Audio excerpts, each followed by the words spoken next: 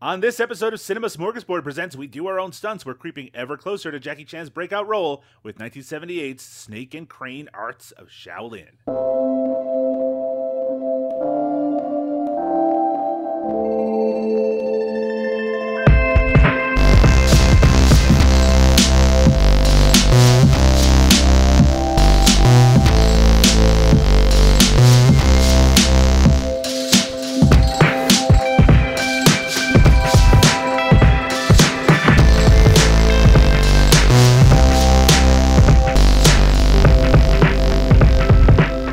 Welcome to We Do Our Own Stunts, a chronological look at the life and work of martial arts superstar Jackie Chan. I'm Doug Tilley, and with me is the world's deadliest man, Liam O'Donnell. How are you doing today, Liam? I was just thinking about how hard it would be to be a podcaster if you had Tourette's. Is that something that you do think about? Honestly, I mean, there's nothing funny about Tourette's No, syndrome. not at all. That's the thing. In popular media, Tourette's is someone just yelling curses randomly, and it's so much more traumatic than that. Yes. And I've only learned that through TikTok. There are a number of TikTok creators who have Tourette's and talk about what it's like and the anxiety of it. And there's a lot of it is about lack of control. And I was thinking about when you were doing your intro, how hard it is for me as a person to not even like in a funny way. Like, yeah, it would be hilarious if while you were talking, I made a noise and messed you up and we had to start over. That's hilarious. I'm all about fucking with you. Sure. No, what I mean is it's hard for me to just try not to make any noise because you're on such a roll. And then I thought the anxiety, part of what Tourette's is the anxiety of having Tourette's, is that feeling of trying not to do the thing that you know you're going to do. And that's like, that is horrifying. And then I thought, man, I guess you would just assume that if you have Tourette's, then you're not performing anything, but that's not true, right? At least not on TikTok, right?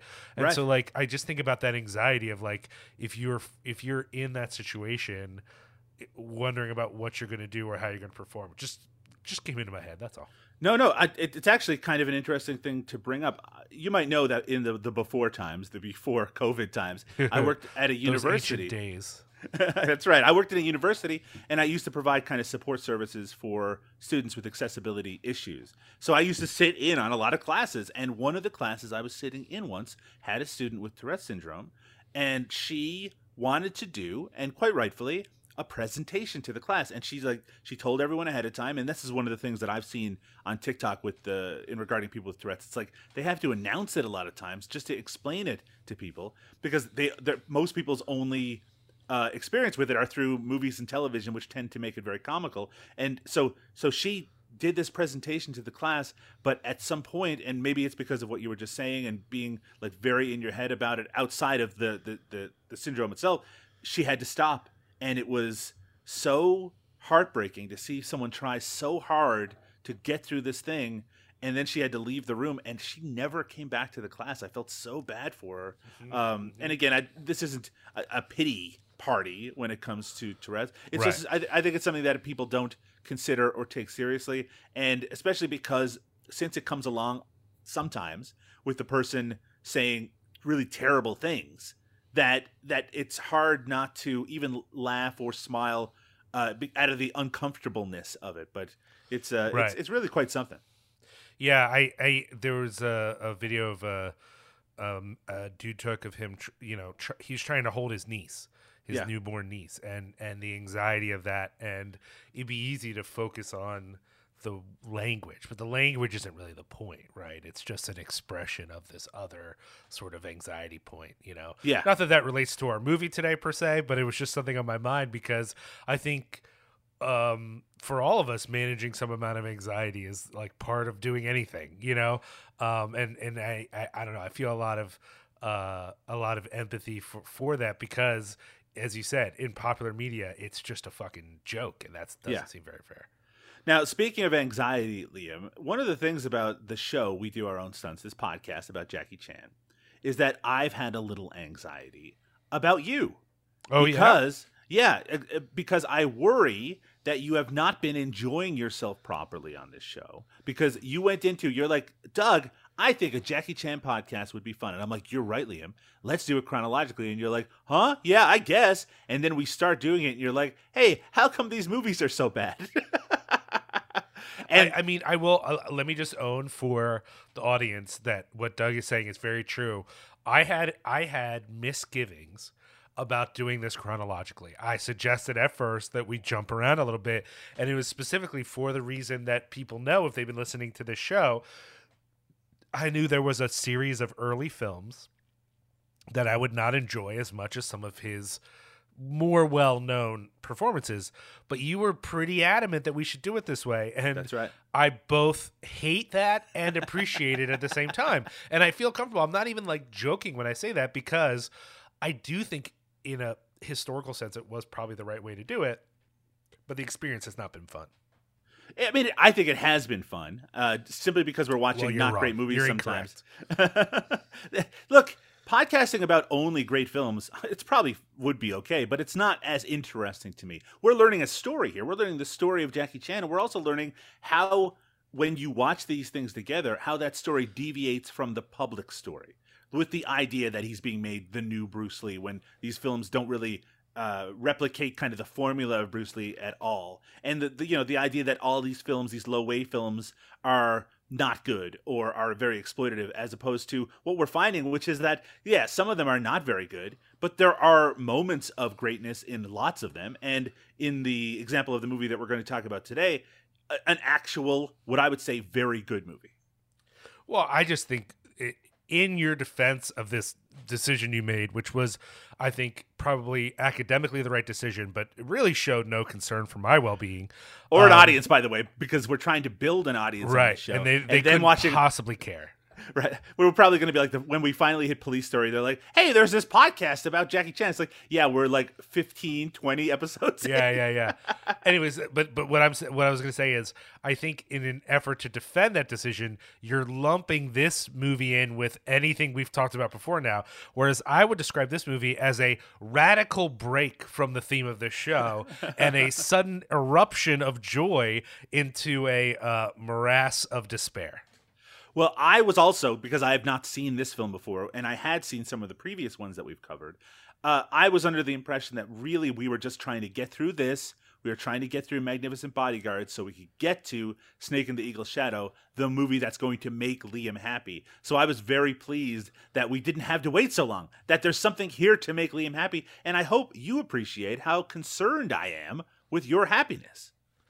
I mean, I do appreciate that. I will say that if I am unhappy, it is your fault. So your concern is just the concern of someone who's done something wrong and now is worried about repercussions of that mistake. It's not wrong because you agreed willingly. It's not like I forced you to do it. And if you had pushed back on this concept, it's like, Doug, I just want to watch the best Jackie Chan movies. And like, to be fair, I didn't want to just watch the best. I wanted to jump around and include lots of movies I hadn't seen before, because I think, and we're going to find out over time, but I think there's going to be movies in the solidly, strongly Jackie Chan period, right? Where he is a lot more in control of his material, that I also have not seen. I don't think I mean, to be fair, it is strange to say I've only seen 11 Jackie Chan movies. I can't be an expert on Jackie Chan, but I think that's true. I think there are a lot of people out there who've actually seen a huge chunk of this man's material, but have not seen the majority of his work because he's been in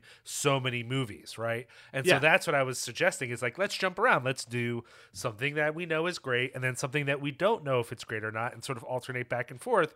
But, you know, you wanted to go historical. And again, as much as I want to bust you on this, because I don't want to let you off the hook about how difficult this has been, on the other hand, you're probably right. I think we're offering our audience a much more complete vision of his life and career than we would if we just jumped from, you know, some bullshit like Shanghai Noon back to Shaolin Wooden Men. I think that doesn't give people the experience that they're getting by a more chronological journey. It's also, Liam, like sex, right? This is foreplay. Stop. No. Right? We're leading into something. If the foreplay was this bad, I wouldn't stick around for the sex. Liam, we are here to talk about Snake and Crane Arts of Shaolin. Is this a movie that you had any awareness of previous to watching it for this episode? No, and I think that's part of why, and you know, a little bit of a spoiler, but you've already hinted at it, that we're both pretty excited to talk about this movie because I really thought I had at least heard of a lot of his like very good movies, you know, and this is maybe, I mean, I guess we'll find out more as we go on, but this is maybe the best not Jackie Chan movie. Like, if we think of there being a genre of Jackie Chan movie in which Jackie Chan is not just the star, but he is sort of the creative force, right? Mm-hmm. And then there are other movies that feature Jackie Chan prominently, but he is not the creative force. This might be one of the best, at least top 5, where he is the star, but not the primary creative force. Because there's a lot of what we love about him in this film, but there's also a lot of stuff that I like from other kinds of kung fu movies that I don't necessarily associate with Jackie Chan. You know, this is a sort of weirdly ensemble piece where there are all these different types of characters and different elements and whatever. And that, you know, that world is not one I associate Jackie Chan with. That one that feels very related to the original Shaw Brothers sort of feel, you know? And yet this is that, and it is awesome. And I really appreciate that. And it makes me feel like, why haven't more people been talking about this movie as much as, Armor of the Gods or whatever else? Well, I do think its reputation is increasing, and a lot of that has to do with the fact that this movie and several of these Lo Wei movies are now available in nice-looking, subtitled versions that are a little bit more complete, that feel more like a real movie. And I think part of the reputation that a lot of these movies have as kind of low rent have to do with the stated story of Jackie Chan and Lo Wei having a lot of issues, him kind of for years afterwards saying a lot of these movies are not good.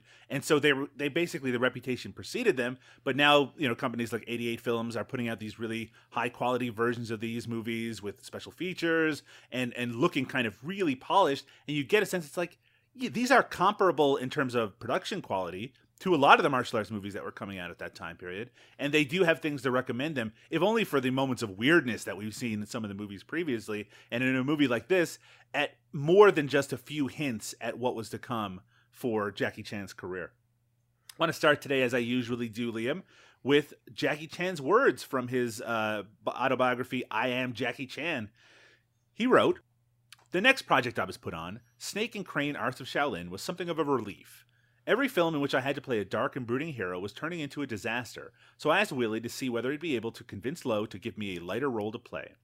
Snake and Crane Arts wasn't exactly a comedy, but my character, a lone wandering warrior who was the owner of an ancient martial arts scroll containing the secrets of a long-dead group of masters, at least gets the chance to show some sarcastic humor. I was also able to play with the action a little bit, adding intricate fights with traditional Shaolin weapons, as well as a somewhat less traditional fight in which I used my female co-star as a weapon. Despite the increased freedom I felt while doing Snake and Crane Arts, I still felt trapped by Lo's demands. He hated anything different or original, and he still believed that he could turn me into another Bruce Lee. Every time I tried to lighten up the set, making jokes or doing acrobatic stunts, he became enraged, seeing my attempts at humor as a personal mockery of him. To tell you the truth, joking around was the only way I could relieve my growing bitterness. I was never going to be Bruce, and everyone seemed to know it but Lo."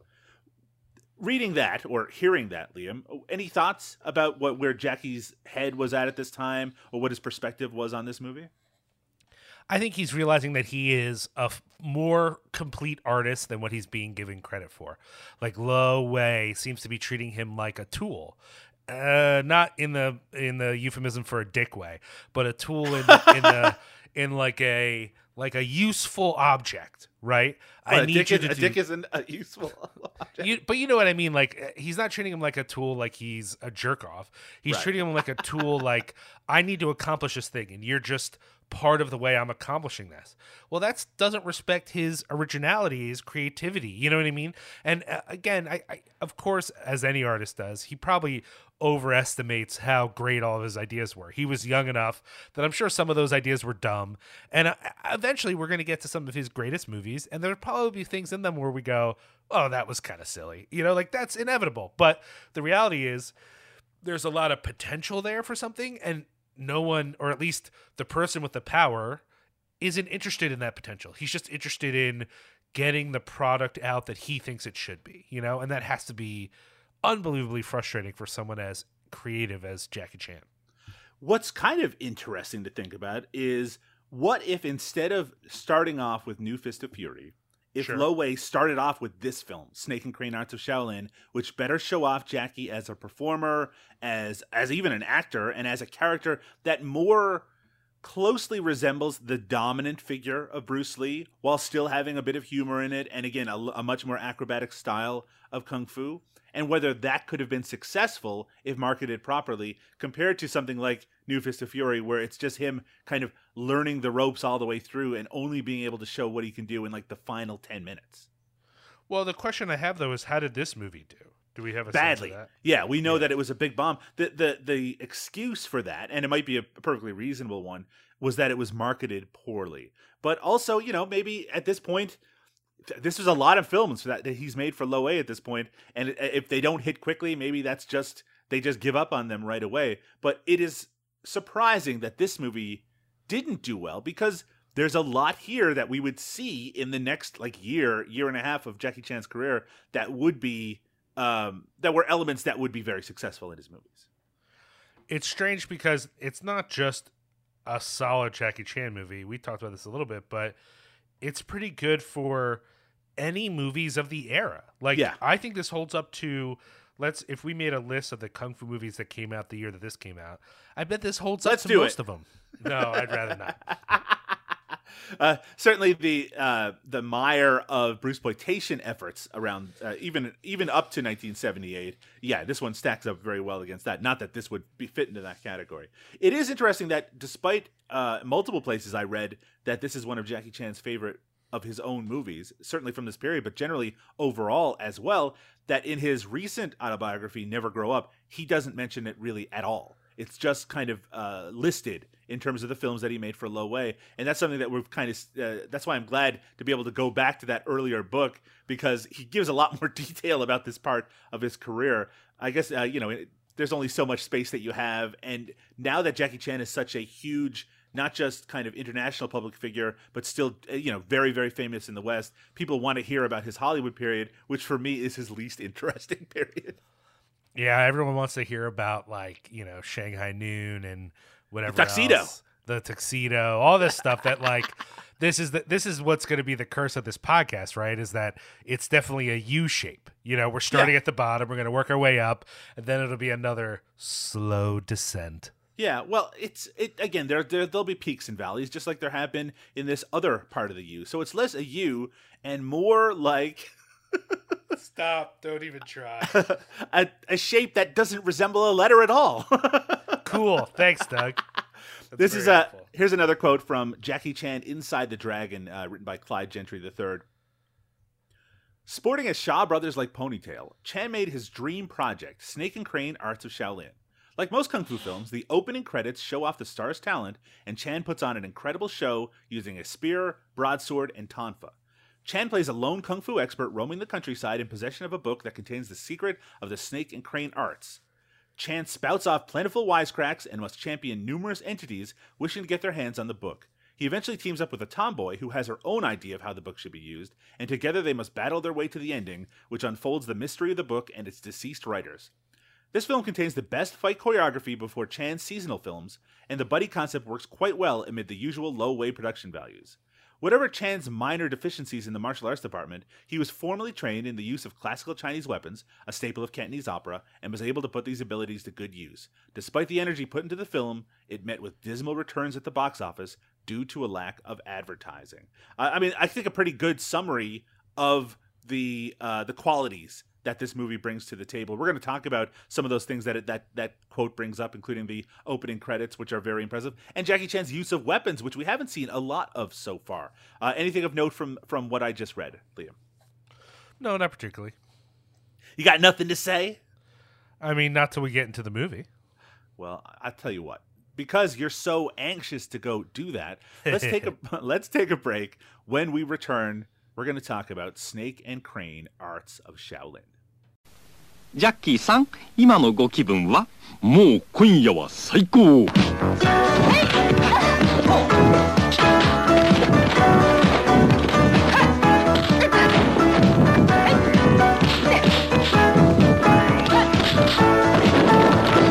お色気満載、お笑い万歳。ジャッキー・チェーンの邪覚発見。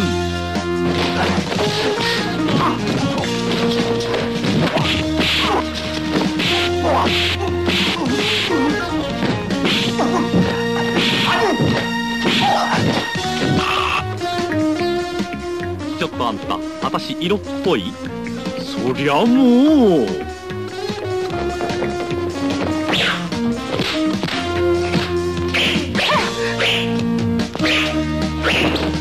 わあ、かわいいおしりちゃんペンペンなんて。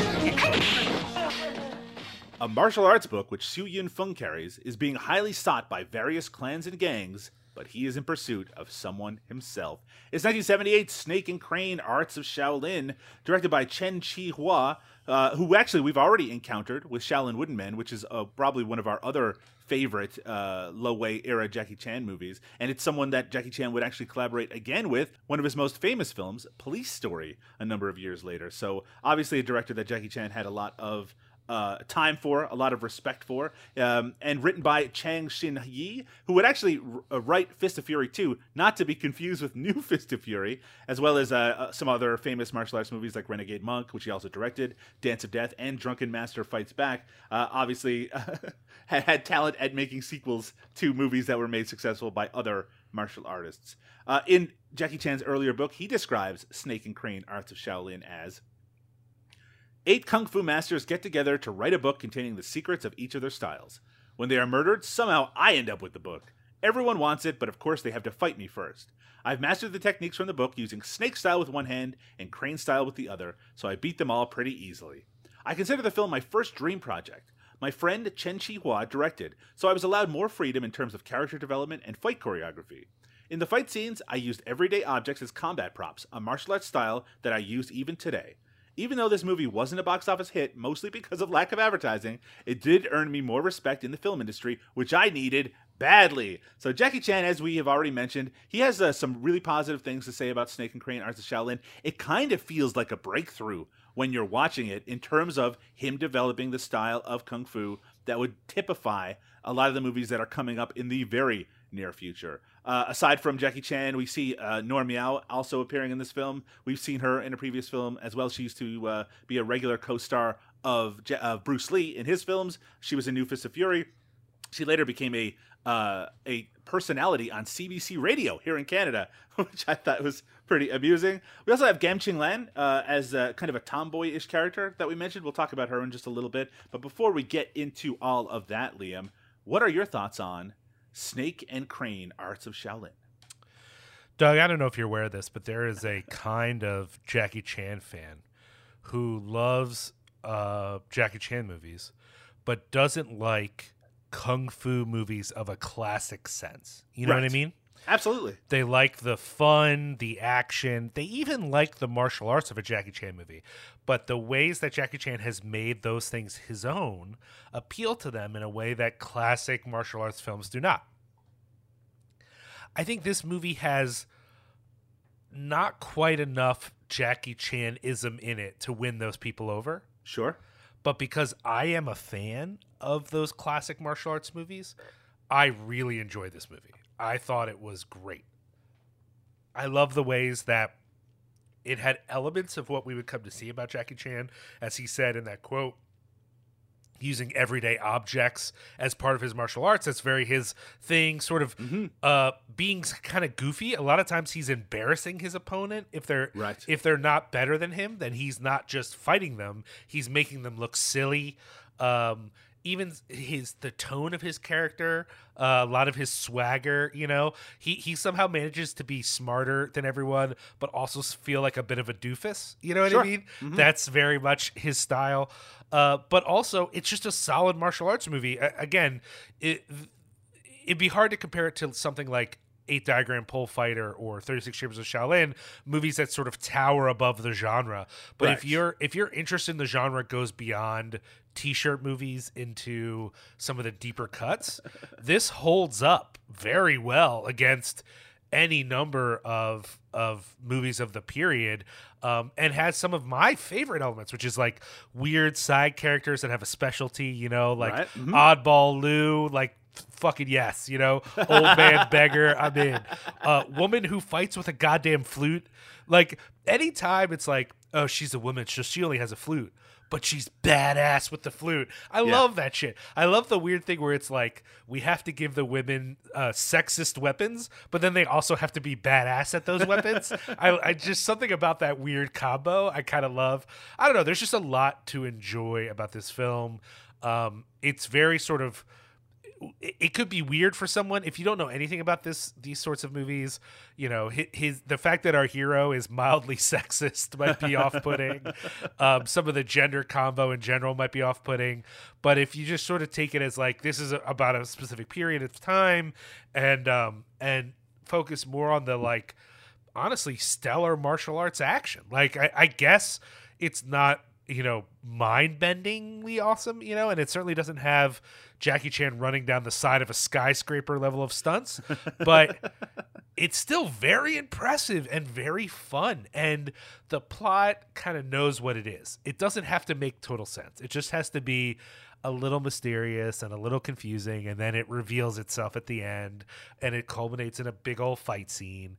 That's really all you need, right? It's a simple genre to appreciate, you know. And for me, I'm an appreciator of the whole genre. You know, there are folks, you know, when I think about some Jackie Chan fans, they make me think about, you know, the sort of Fat Records fans who like think like the best punk band ever is NoFX, but like they can't listen to any punk before NoFX because it doesn't sound like NoFX. You know what I mean? Like I'm like an actual appreciator of the whole genre of martial arts, and that doesn't mean I like it all. Like there are a lot of movies that are terrible, and many of which we've covered on this show.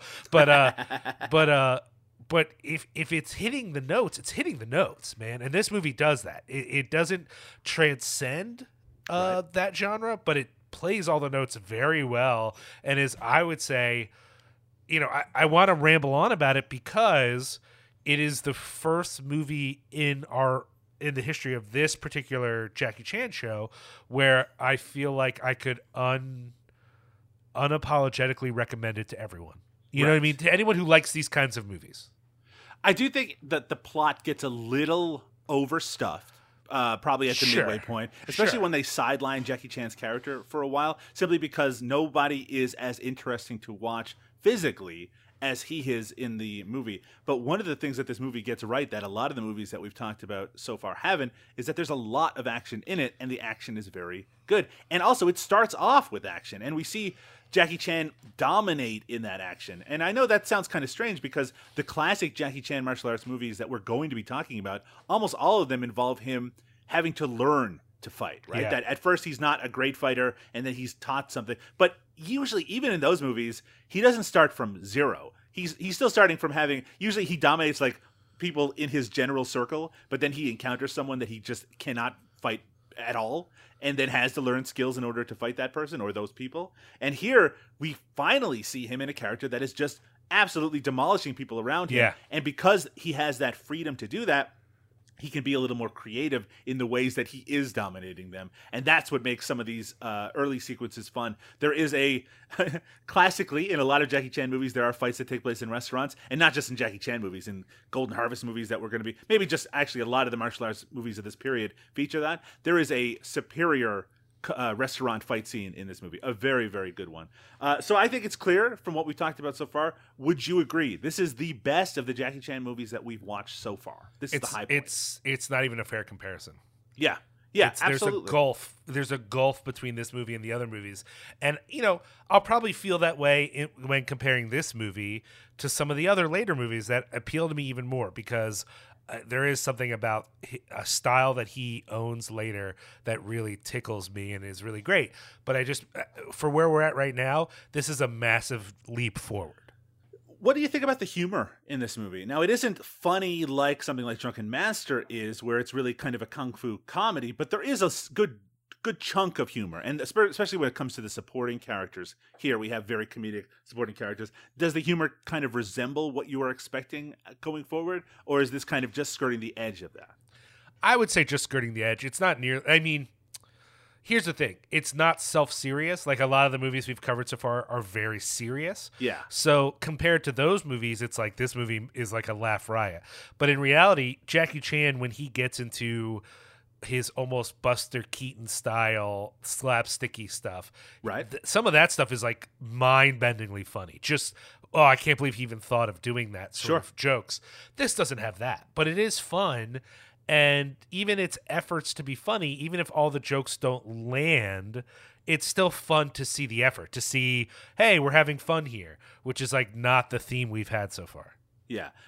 For me, I think the line between these things is Jackie Chan here is very dominant. So when someone punches him in the face, he's not rubbing his face and like, oh, that hurts. Like, that's kind of the defining aspect to me of who Jackie Chan becomes as someone who shows a lot of the pain, even if he is incredibly good at coming back from that pain. And it's funny to say that. It's like, oh, for me, the humor is the pain. But for me, that kind of goes hand in hand for a lot of his films going forward. I think that's fair. That he, a lot of the slapstick is about that, or other characters, or silly things happen during a fight. You know, fight, like a lot of his later movies, the fight is very serious, but then something happens that's really goofy, and you just have a moment to laugh at that thing. Yeah. There's not as much of that going on, but his character is funny, and he makes some funny jokes, and he has a bit of an attitude, and he does embarrass not everyone he fights, but some of the people he fights. He makes them look really stupid, and that is part of the fun. So you mentioned some of the supporting characters in this film. There are a lot of kind of very unique ones. Any favorites for you? Jackie Chan does dominate a lot of the screen time, but like I said, at about the halfway point, he's basically been injured. There's a lot of people fighting on his behalf. Who else did you like in this movie? I love the old man beggar and his friend Oddball Lou. They're not always the most physically interesting, but they just have I like that character, that idea that there's a whole realm of street people who are respectable because if they band together, they can make your life bad. Yeah, they're basically unionized beggars, right? Yeah, but that there's also a martial arts to that. Like, of course, they can fight too. I liked the woman whose name I forget with the flute. She was a leader of her own clan. She's tough. I thought her sidekick was a little corny, like he's a little predictable, but a lot of her fighting style I liked. I liked the way she used the flute. I thought all of that. She's Tang Pinger in the film. Yeah. I thought she was great. Yeah, because that's the name of the clan is the Tang Clan. Yeah. Did you like it when Jackie Chan told her to smile more because she'd look more pretty? You know what's funny is I could waste time being offended by all that, but part of his character, right, is that he is, I mean, this is a bit of a spoiler, but I don't feel bad about it. He's purposefully pissing people off. He's trying to get absolutely. He's trying to get the guy he's looking for, the murderer, to reveal himself. And in order to do that, he's got to fight a lot of fucking people. And so he keeps being a dick on purpose. And sure, that kind of undercuts some of the humor later when it's revealed maybe he's not quite as much of a dick as he's made himself out to be, that he's just doing that to piss people off. But that's, I don't know, I thought that was part of the fun. So like when he said it, it was, it's kind of fucked up, but he's going around, metaphorically waving his dick around because he's trying to get the person he's looking for to reveal themselves. What do you think about this concept? And we see this in a lot of martial arts movies, of a guide or a book that explains a certain kung fu technique. It might not go in this case where I like the kind of general concept of this movie, which is that Jackie Chan's character has this guide. Everyone wants it because they know it's so dominant. So they're going to attack him specifically to get it. Like you said, he's actually causing that to happen. But what do you think about that idea of just like, if I had this book, I could learn from these directions how to do this great kung fu technique? I mean, as someone who has purchased books called The Secret Death Touch of Kung Fu and things like that, I love this idea. And I've tried secret death touches on people and they don't work. So, I know that that's not a real thing. But I do think I am not obviously the cultural commentator, let alone sociologist to write this. But I would love someone to spend some time thinking about how the mythology of kung fu films, and probably not just films, right? Stories, books, whatever other media it was, this sort of mythology was present in, is a direct response to colonialism. You know what I mean? Mm-hmm. I mean, I wonder to some extent, in a movie like this where the whole countryside is being, run by various gangs and bandits, right? Sure. How much of that is influenced by actual Chinese history? There's a big gap in Chinese history between the fall of the empire and the rise of the democratic folks before Mao takes over, where there's just warlords everywhere. And like that history is not classic Chinese history, but when you read about that history, it's like, wow, this sounds like a kung fu movie, only they have guns and aren't kung fu fighting. And so I wonder to what extent these films are influenced by the culture and history of what's going on. And as someone outside of that, I don't always get the resonances there, because I don't think it's direct. Like sometimes it is direct, like this is based on a real event that we learn about in our culture. But a lot of times when people are making art, they're influenced by things going on, but they're not directly reflecting them. They're sort of taking pieces and putting them together in a new way. So like, in what ways is this idea that there's secret knowledge that could be lost, that maybe also could be found, a response to colonialism, a response to, explorers taking gunpowder away and coming back with guns? Like that wasn't a fun experience. If people don't know the history of colonialism in the East, Europeans coming back with guns and cannons was like a bit of a bummer for everybody, And so, I wonder to what extent this idea that like, yeah, if we find this ancient tome, then we would learn the secrets of the body in such a way that we would be dominant. Like what is that about? I don't know. I would love someone who is far more knowledgeable than I to sort of ponder that as a cultural phenomenon. Well, it's something we'll probably have to come back to later, because it's not as if there were not kung fu movies that contemporaneously engage with those kind of ideas. I mean, Bruce Lee movies up to this point had done so directly, and we'll see that in later Jackie Chan movies, including Drunken Master 2, which take on more like a 1940s, 1950s style colonialism and what that looked like at that time period. But it's something we'll talk about, I'm sure, later. I did want to briefly bring up Gem Ching Lan's performance in this. She plays sort of, I mean, as we've already mentioned, like a tomboy performance, and it's even kind of more than that. When Jackie Chan's character first encounters her, she's dressed as a boy and as a kind of a beggar on the street, and he only later finds out that she is a woman, and he actually has some really from the perspective of 2021, some really unpleasant things to say after he discovers that. But I really find that character interesting in that she is not played as kind of stereotypically as we've seen in a lot of the movies so far, where she does have kind of a rougher edge to her. And even though I don't think her martial arts prowess that on display here is necessarily that impressive, I do find the character kind of unique, especially because that sort of trope of the woman who is only taken seriously when dressed as a man is something that we will see a few more times going forward. Well, yeah, and to what extent are all these things influenced by Mulan, right? Like, of course. For a lot of people, Mulan is a Disney cartoon, but it's actually one of the oldest stories in that culture. And so it's like, how often has the resonance of that very important legend sort of played out in other narratives? I've read, and I don't know if this is it's legitimate at all, but I've read in the last couple of years some people's interpretation that the story of Mulan is actually meant to be a mockery of the idea that people have taken very seriously from it. And I don't know if that's, again, true or not. Maybe I shouldn't even be talking about it without more knowledge on this subject. No, I heard the same thing in my East Asian history class in college, that some people, I mean, I don't know that it is proven one way or the other, but that some scholars consider the whole thing to be a joke. That it's supposed to be funny that she does all this stuff. And who knows? I mean, talk about reaching into the past to interpret. I mean, I think we talked about that on this very show, because that was the first time I brought up my very tired theory of the Cosby sweater. That like at a certain point, the thing loses some of its resonance and we don't know what it means anymore. Well, or maybe it's just that the meaning evolves and changes, and that it doesn't also really. True. Yeah, right. Because the source material doesn't matter as much as its resonance in culture, right? So if people take it seriously and its interpretation modern wise is that it is serious, then that it actually matters more than if people at the contemporary time didn't take it seriously. This is like the blood is thicker than water, right? Right. That means that the original phrase means exactly the opposite of what we all say it means. That's right. Liam, let's talk about the action in this film. I do think it's actually the highlight of the movie overall are the action sequences. We do see a style of kung fu that is much more in line with the Jackie Chan films that we kind of expect to see and what we'll see in the next few films going forward over the following decade.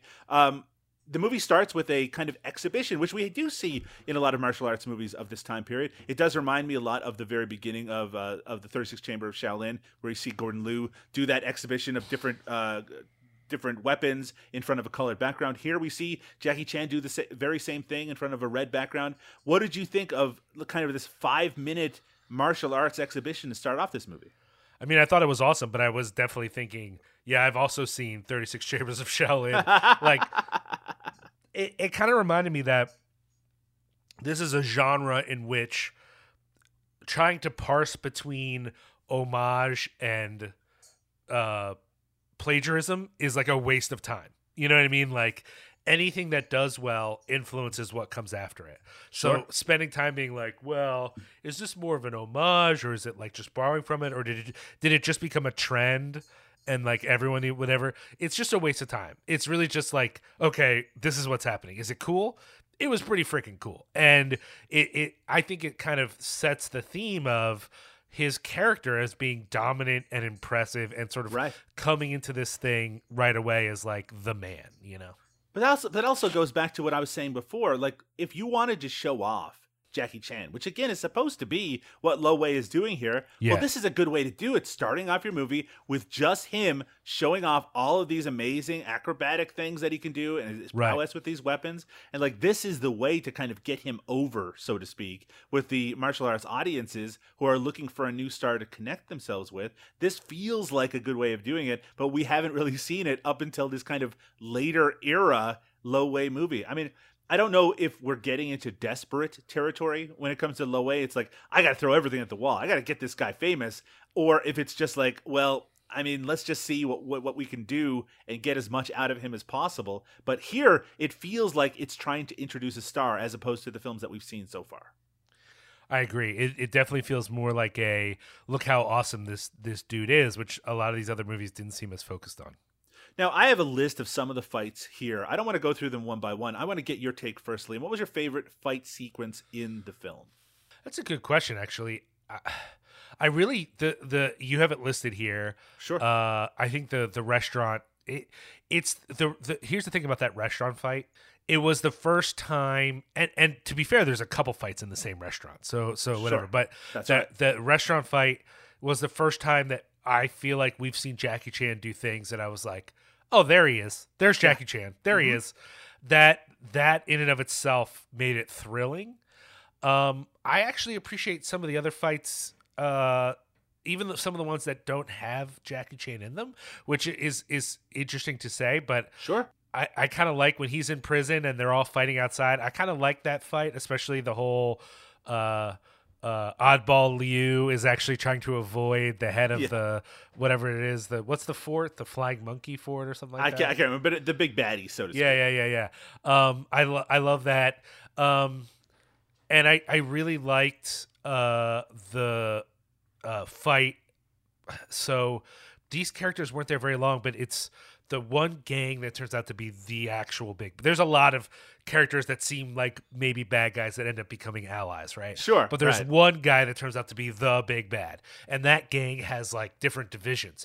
And Yeah. so they call them the fragrance division, but I think that was a euphemism for the prostitution division. Though the fragrance aspect of it is important because Yes. that's how Jackie Yes. discovers that the person he encounters is not actually the leader. Well, and it's pretty clear that though their role might be sex work, that doesn't make them not kung fu artists. Because as soon No. as he rejects their offers of sex, they then try to kill him, and it's awesome. The combo of the two of them fighting him, especially because Yes. he's trying. I mean, it's a little sexist because he spends a lot of time smacking them on the butt, but the idea that they're both coming at him, some of the combos they pull while fighting him are like super cool. And it was just one of those opportunities for kung fu. You know, there's a lot of these films where the fighting looks maybe not quite real, but impressive in a way that maybe real fighting could be.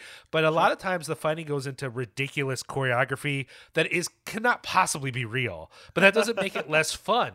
When they're fighting and he's fighting off the one woman while the other one is on the ground trying to punch him in the nards, that was the best. And that's not real. That would never happen in a real fight. Who cares? It's so cool. I loved that whole part. And there's a really revealing character moment there when a man jumps in to save him and just murders everyone. I was just gonna say that was the first sign that dude was probably not cool. He just comes in with a sword and is just like murder, murder, murder. He just kills all of them right away.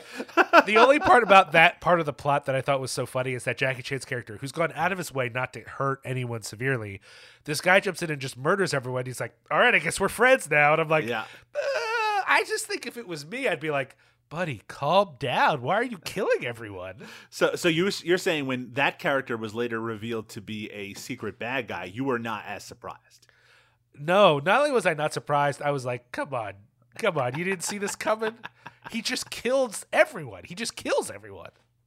There are the big bad guys, and I'm sorry that we're not using the actual name of the groups. There's so many gangs that show up in these movies, but the main bad guy character, like you said, he has these factions underneath him, but he's also approached by these three men wearing these big hats, very similar to the hats that we see. I mean, it's something that's an easy kind of comparison point. The three god characters in Big Trouble in Little China, but also the three killer characters in the second Lone Wolf and Cub movie.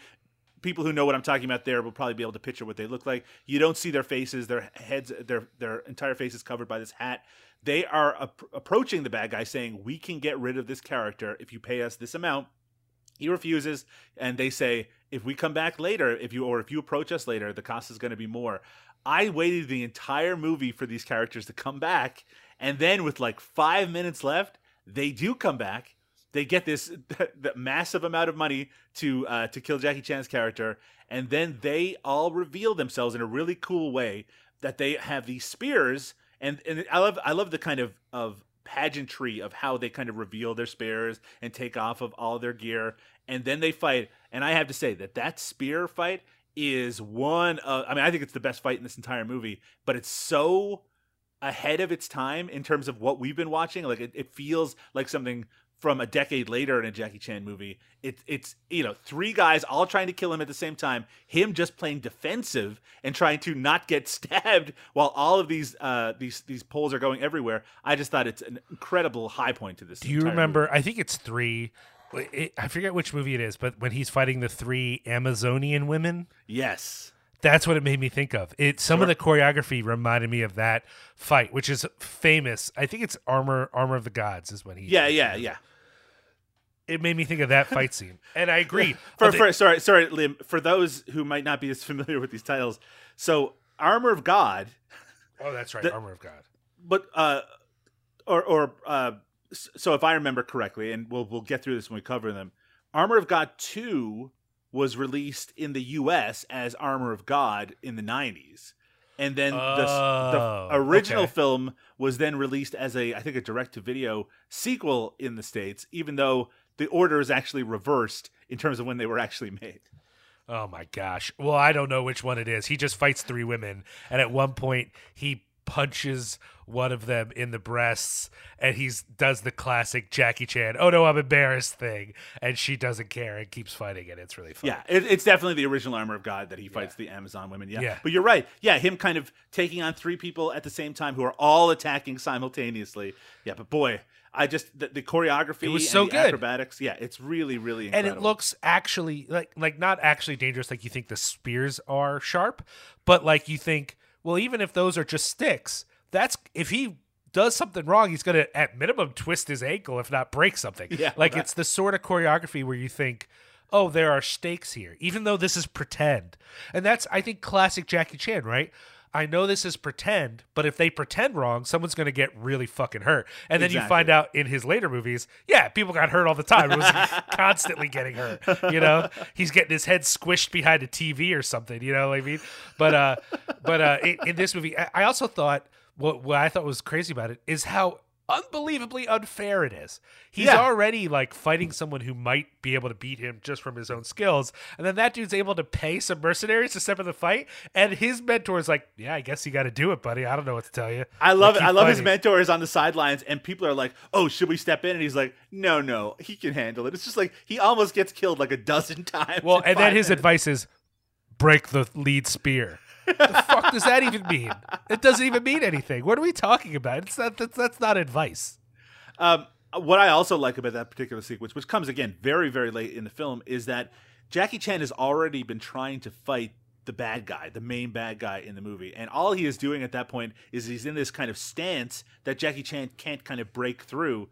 And so it's not that interesting of a fight. Then it leads into what I think is the high point of the entire movie. And then it goes back to that fight, which now at that point, Jackie Chan has learned some stuff. And he then gets thrown a weapon, which is kind of a... I didn't realize was going to enter into kind of being the key to finishing off the guy. Then the fight gets really good, and then, spoiler alert, he beats the bad guy, and as all great kung fu movies do, it fucking ends immediately. We don't get any fallout at all. Yeah. And then it's just what end. Literally happens is he kills the leader, and then the leader's whole gang goes, "Oh shit, we better run," and they all run away, and that's how the movie ends. I love that idea that, like, as long as he was the leader, they're all like, "Yeah, we're in the fucking gang. Gangs, yeah, we are the men." He dies, and instead of going, "Well, there's still more of us than them," they just fucking cut ass and run. They're just done. They're like, we're through here, and run away. Yeah, it also is nice to see Jackie Chan do a little bit of weapon fighting in this. We see them do kind of like improvised weapons in the restaurant scene where we see like him using stools and his acrobatics around the place. But we get to see some brief moments of him using things like swords and spears in this. It's something we'll see a lot more of in the future, though I do think that when people think of Jackie Chan as a martial artist, they think of him with those improvised weapons as opposed to kind of the more traditional ones. I mean, that's the thing, right? Is that like part of what made this exciting is that it's not a Jackie Chan movie, which isn't to say I'm not looking forward to more Jackie Chan-esque Jackie Chan movies, but getting to see him in something more traditional kung fu and using traditional Chinese weapons is kind of cool, right? Because it's not what we are familiar with, even though some of those weapons are ridiculous. I mean, the weapon he gets thrown is literally metal balls that look like the jangle balls you like work in your hands. They're like, Benoit balls. That's what that's what it looks like, right? And it turns out they must be pretty heavy because at one point that guy drops it on someone's foot. That's and right. The dude's like fucked up. So you're like, well, how heavy are those little balls? But that's part of what makes this movie so fun, right? Is that it has that weird kung fu movie thing of some of these characters need their own particular weapons that don't make sense. Like the old man beggars is just a cane with a pointy end, but he like kicks ass with it. You know what I mean? Or that dude who's like kind of tough. He's beating up most people who faced him. He just has metal balls in his hand. Like it doesn't seem that cool at all, but it must be pretty cool because he beats the crap out of a lot of people with them. I mean, it's not like he has a flying guillotine that he's throwing onto people's heads or something like that. Love that flying guillotine. One of the things that's usually mentioned in regards to this film, it's the one piece of IMDb trivia about it, is that in that opening sequence where Jackie Chan is doing his little exhibition, that there's some familiar music playing. And that song is called Ice Flow 9 by Pierre Harvey, which is most well known as music that features in the opening credits of Monty Python and the Holy Grail. Did you recognize it when you were watching the film, Liam? You know, I didn't. I mean, I somewhat did, and then I thought, oh, what is this? I know this. But as far as specifically being like, this is from the Holy Grail, no, I did not. Maybe it's because I watched that Monty Python film so much I mean, look, everyone knows I'm a nerd, so it's not a surprise that that's something I would watch as a teenager. But certainly that music is so memorable, and especially because the Monty Python film has all these jokes in the opening credits, like, my sister was bit by a moose, all that sort of stuff, that I think I connected with that music a little bit more. Also used in the extended version of Dawn of the Dead, which I don't remember its use in that. But for anyone who doesn't know what that music sounds like, let's play a little bit of it here.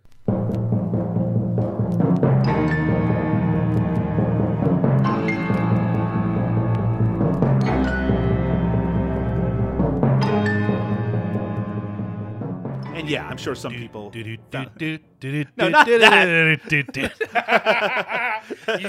You just said Dawn of the Dead, and that's the only. It's so funny because that soundtrack is so classic, and I even have it on vinyl, and there's so much amazing music on it. But whenever anyone says music from Dawn of the Dead, my brain just goes.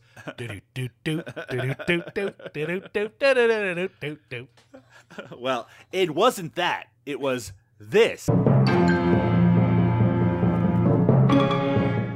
Familiar, I'm sure, to some people, and it was kind of amusing to me to hear it, but I don't think this will be the last time that we hear amusing soundtrack pieces in a Jackie Chan movie. we've mentioned already, this is, according to several interviews and actually quoted in his own book, one of Jackie's personal favorites of his own films. And obviously he respected the director since he worked with him again. What did you think of the direction in this film overall? One of the things I liked about it is there's one of the first sequences takes place during the winter. You can see the kind of the cold breath coming out of people's mouths, and you see the snow in the background. I thought that was kind of unique, and it gave kind of a fun kind of spin on the kung fu that takes place there. But there's also some pretty kind of unique visuals, people walking across kind of desolate areas in the film that I think are really notable. There's a lot of very traditional looking sequences that take place, you know, whether it be at the restaurant, whether it be in these kind of ornate houses that we see in so many of these martial arts films. What did you think of the visual style of the film? Oh, I don't know that you could say the whole thing looks this way, but parts of this movie look really impressive. Like they are memorable images. And I don't think I could say that honestly about any of the Jackie Chan movies we've watched to this point.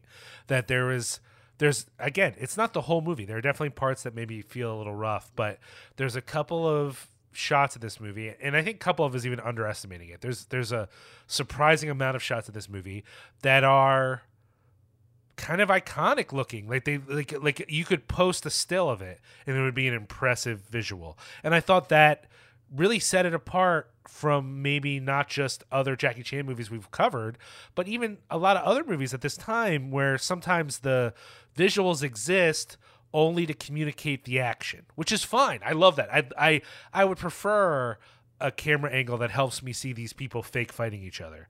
But the idea that there's a few times when he does something more with his camera really was special to me.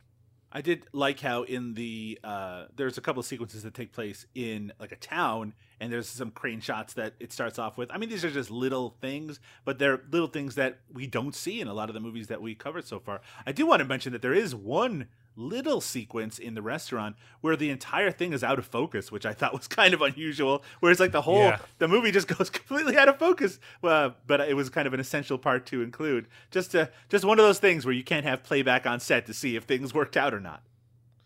I know. I always think about that, how it's easy today to think like, well, everything should look great. And it's like, well, at the time, it was actually kind of hard to know if things were right or not. So I guess to finish off our conversation on this film, Liam, and I say this film because for some reason in my brain, when it comes to Snake and Crane, Arts of Shaolin, it's not that I confuse it with Snake and the Eagle's Shadow, but I have to go through it in my brain. Snake and Crane, Arts of Shaolin. I need to remember the title. Not as memorable as some that we've already covered even. How close are we in this film to quote unquote classic Jackie Chan, like the character that we are most familiar with from things like Drunken Master, from really kind of his I would say his peak period from Snake and the Eagle's Shadow until Drunken Master 2, or beyond that, maybe mid 90s, late 90s. How close are we to that Jackie Chan character?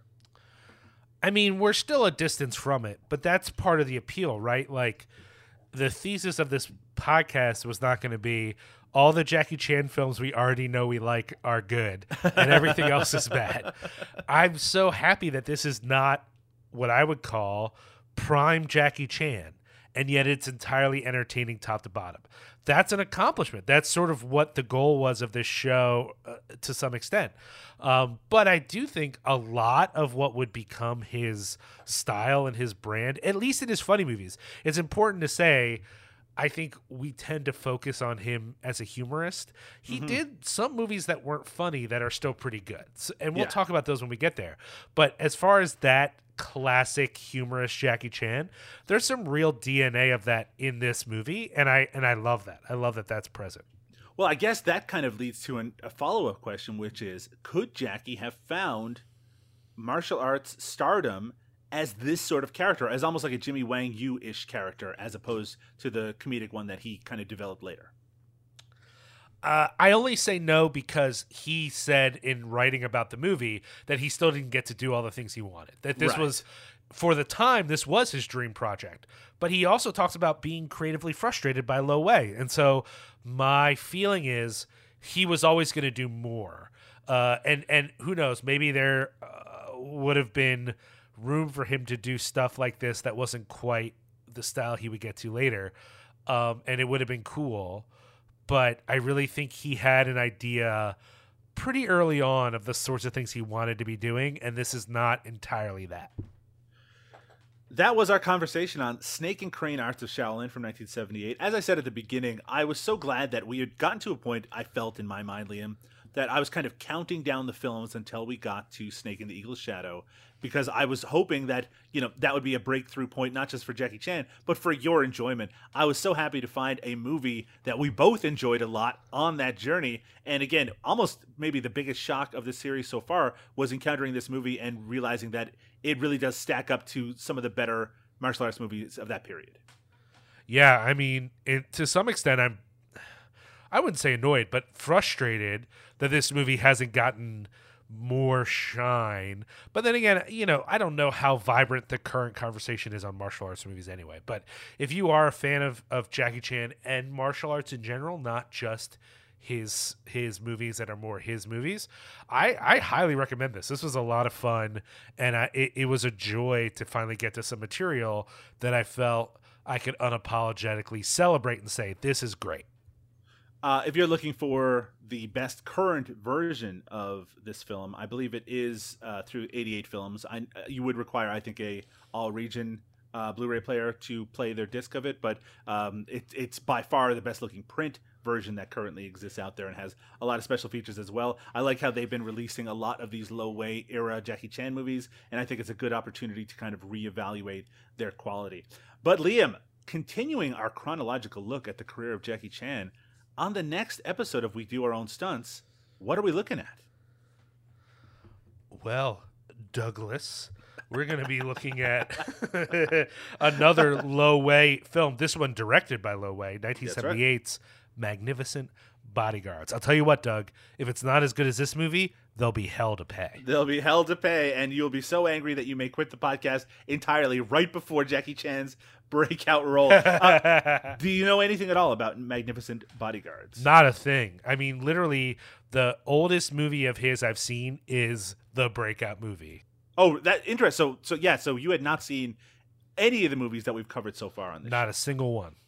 Well, one notable thing, Liam, about Magnificent Bodyguards is that it was the first movie in Hong Kong to be filmed in 3D. Whoa. So you're going to get us a 3D copy? I've actually already been looking to see if there's an anaglyph, I guess they call it, version that we could watch. And Sure. I'll see if that's possible. But it is something that we'll have to keep in mind when we do watch 1978's Magnificent Bodyguards on the next episode of We Do Our Own Stunts. Liam, if people want to check out more episodes of We Do Our Own Stunts or all the latest Cinema Smorgasbord podcasts, what's the best way for them to do so? Well, if they head over to cinepunks.com, that's CINEPUNX, they can get the latest episodes from us here on this show, but also a whole family of shows, as well as some great writing. They can check out the Patreon where they can financially support the network. They can check out the store and maybe get a t-shirt. There's all kinds of stuff to check out over at cinepunks.com. They can also dive into our archive. We've done a lot of shows now covering a lot of different topics over at cinemasmorgasbord.com. If they have any questions or concerns, they can, of course, hit us up on social media at CinemaSmorg on Twitter or send us an email, info@cinemasmorgasbord.com. They can also find Cinepunks on social media, CINEPUNX, Facebook, Instagram, Twitter, and that's where you get our latest news. Maybe share some ideas. Maybe let us know about your ideas for podcasts, and maybe we'll be interested, or maybe we'll tell you to kick bricks, whatever it is. Yeah, all right. Hit the road, Buster. You can also find Liam on Twitter at Liam Rules. That's RULZ, and you can find me on there as well. It's Doug_Tilley. That's TILLEY. And if you would like, we would certainly appreciate it if you were to give us a review on your podcast provider of choice. We always appreciate those, especially if they're positive. But, tell us your thoughts. Tell us what we can improve. And like Liam said, hey, Cinema Smorgasbord is always launching new podcasts. If you have an idea that we should be doing, let us know through our social media or through the website. And, hey, we'll get right on that. Right, Liam? Again, if it's a good idea, yes. If it's not, you can kick bricks. Requiring a good idea has certainly never stopped us in the past. That's fair. That is very fair. I mean, I was thinking, we should do a back to front, like we did John Singleton, of Cynthia Rothrock's career, Oh my just God. to compare. Yeah, I think it'd be really interesting. Well, that would be a time-consuming project, but something to think about for the future. And actually, I guess that's a little hint at an upcoming Cinepunks episode. Is that correct? Yeah. I think I said. Oh, I don't know if I. No, I guess I didn't say that on the show. No, you didn't say. But that we're covering on the next Cinepunks.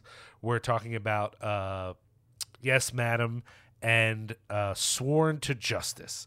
Literally, unintentionally doing the thing I just suggested as a joke, comparing earlier Cynthia Rothrock to later Cynthia Rothrock, and realizing there's a definite quality gap therein. Well, you can check that out over at Cinepunks.com. But for now, Liam, we need to take a little break. We're going to be back once again in the very near future with 1978's Magnificent Bodyguards. Good night, everyone. Night-night.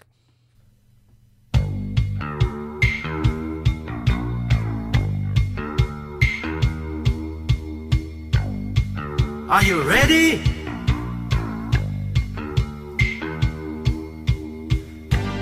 Action!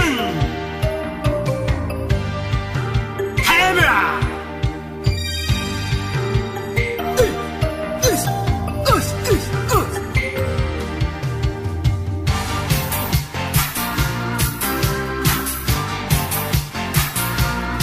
All right.